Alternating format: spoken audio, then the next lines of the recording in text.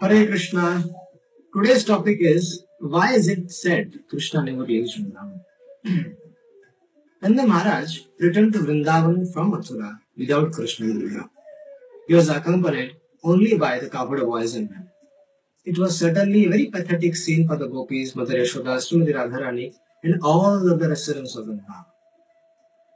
Many devotees have tried to make adjustments to Krishna's being away from Vrindavan because, according to the expert opinion, Krishna, the original personality of Godhead, never was even a step out of Vrindavan.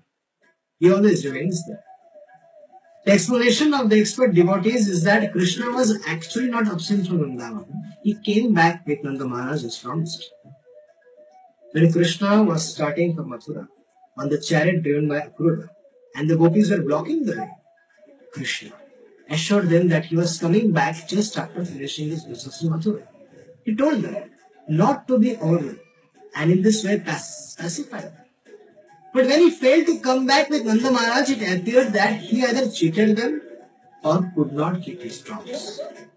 Expert devotees, however, have decided that Krishna was neither a cheater nor a breaker of promise. Krishna, in his original identity, returned with Nanda Maharaj and stayed with gopis and Mother Yashoda in his Bhava expansion. Krishna and Balram remained in Mathura not in their original forms, but in their expansions as Vasudeva and Sankarshan. The real Krishna and Balram were in Vrindavan in their Bhava manifestation, whereas in Mathura they appeared in the Prabhava and Vaibhava expansions. This is the expert opinion of advanced devotees of Krishna.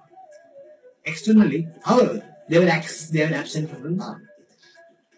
Therefore, when Nanda Maharaj was preparing to return to Vrindavan, there was some discussion between him and boys concerning how they could live in separation.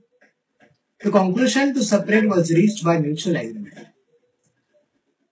Vasudeva and Devaki, who happened to be the real parents of Krishna and Balram, wanted to keep them now because of the death of Kamsa.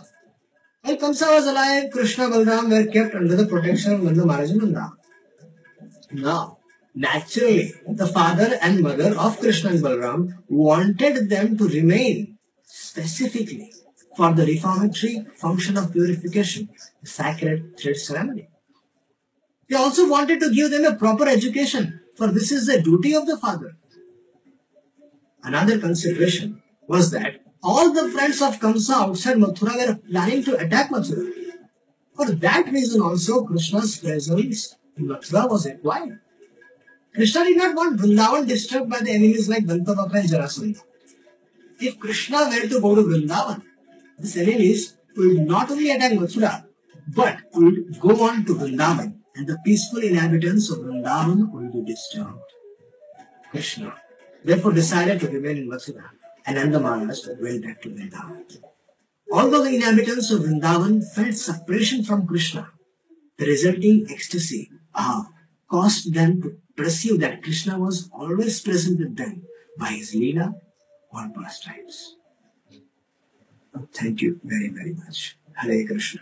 Jai Shri Prabhupada.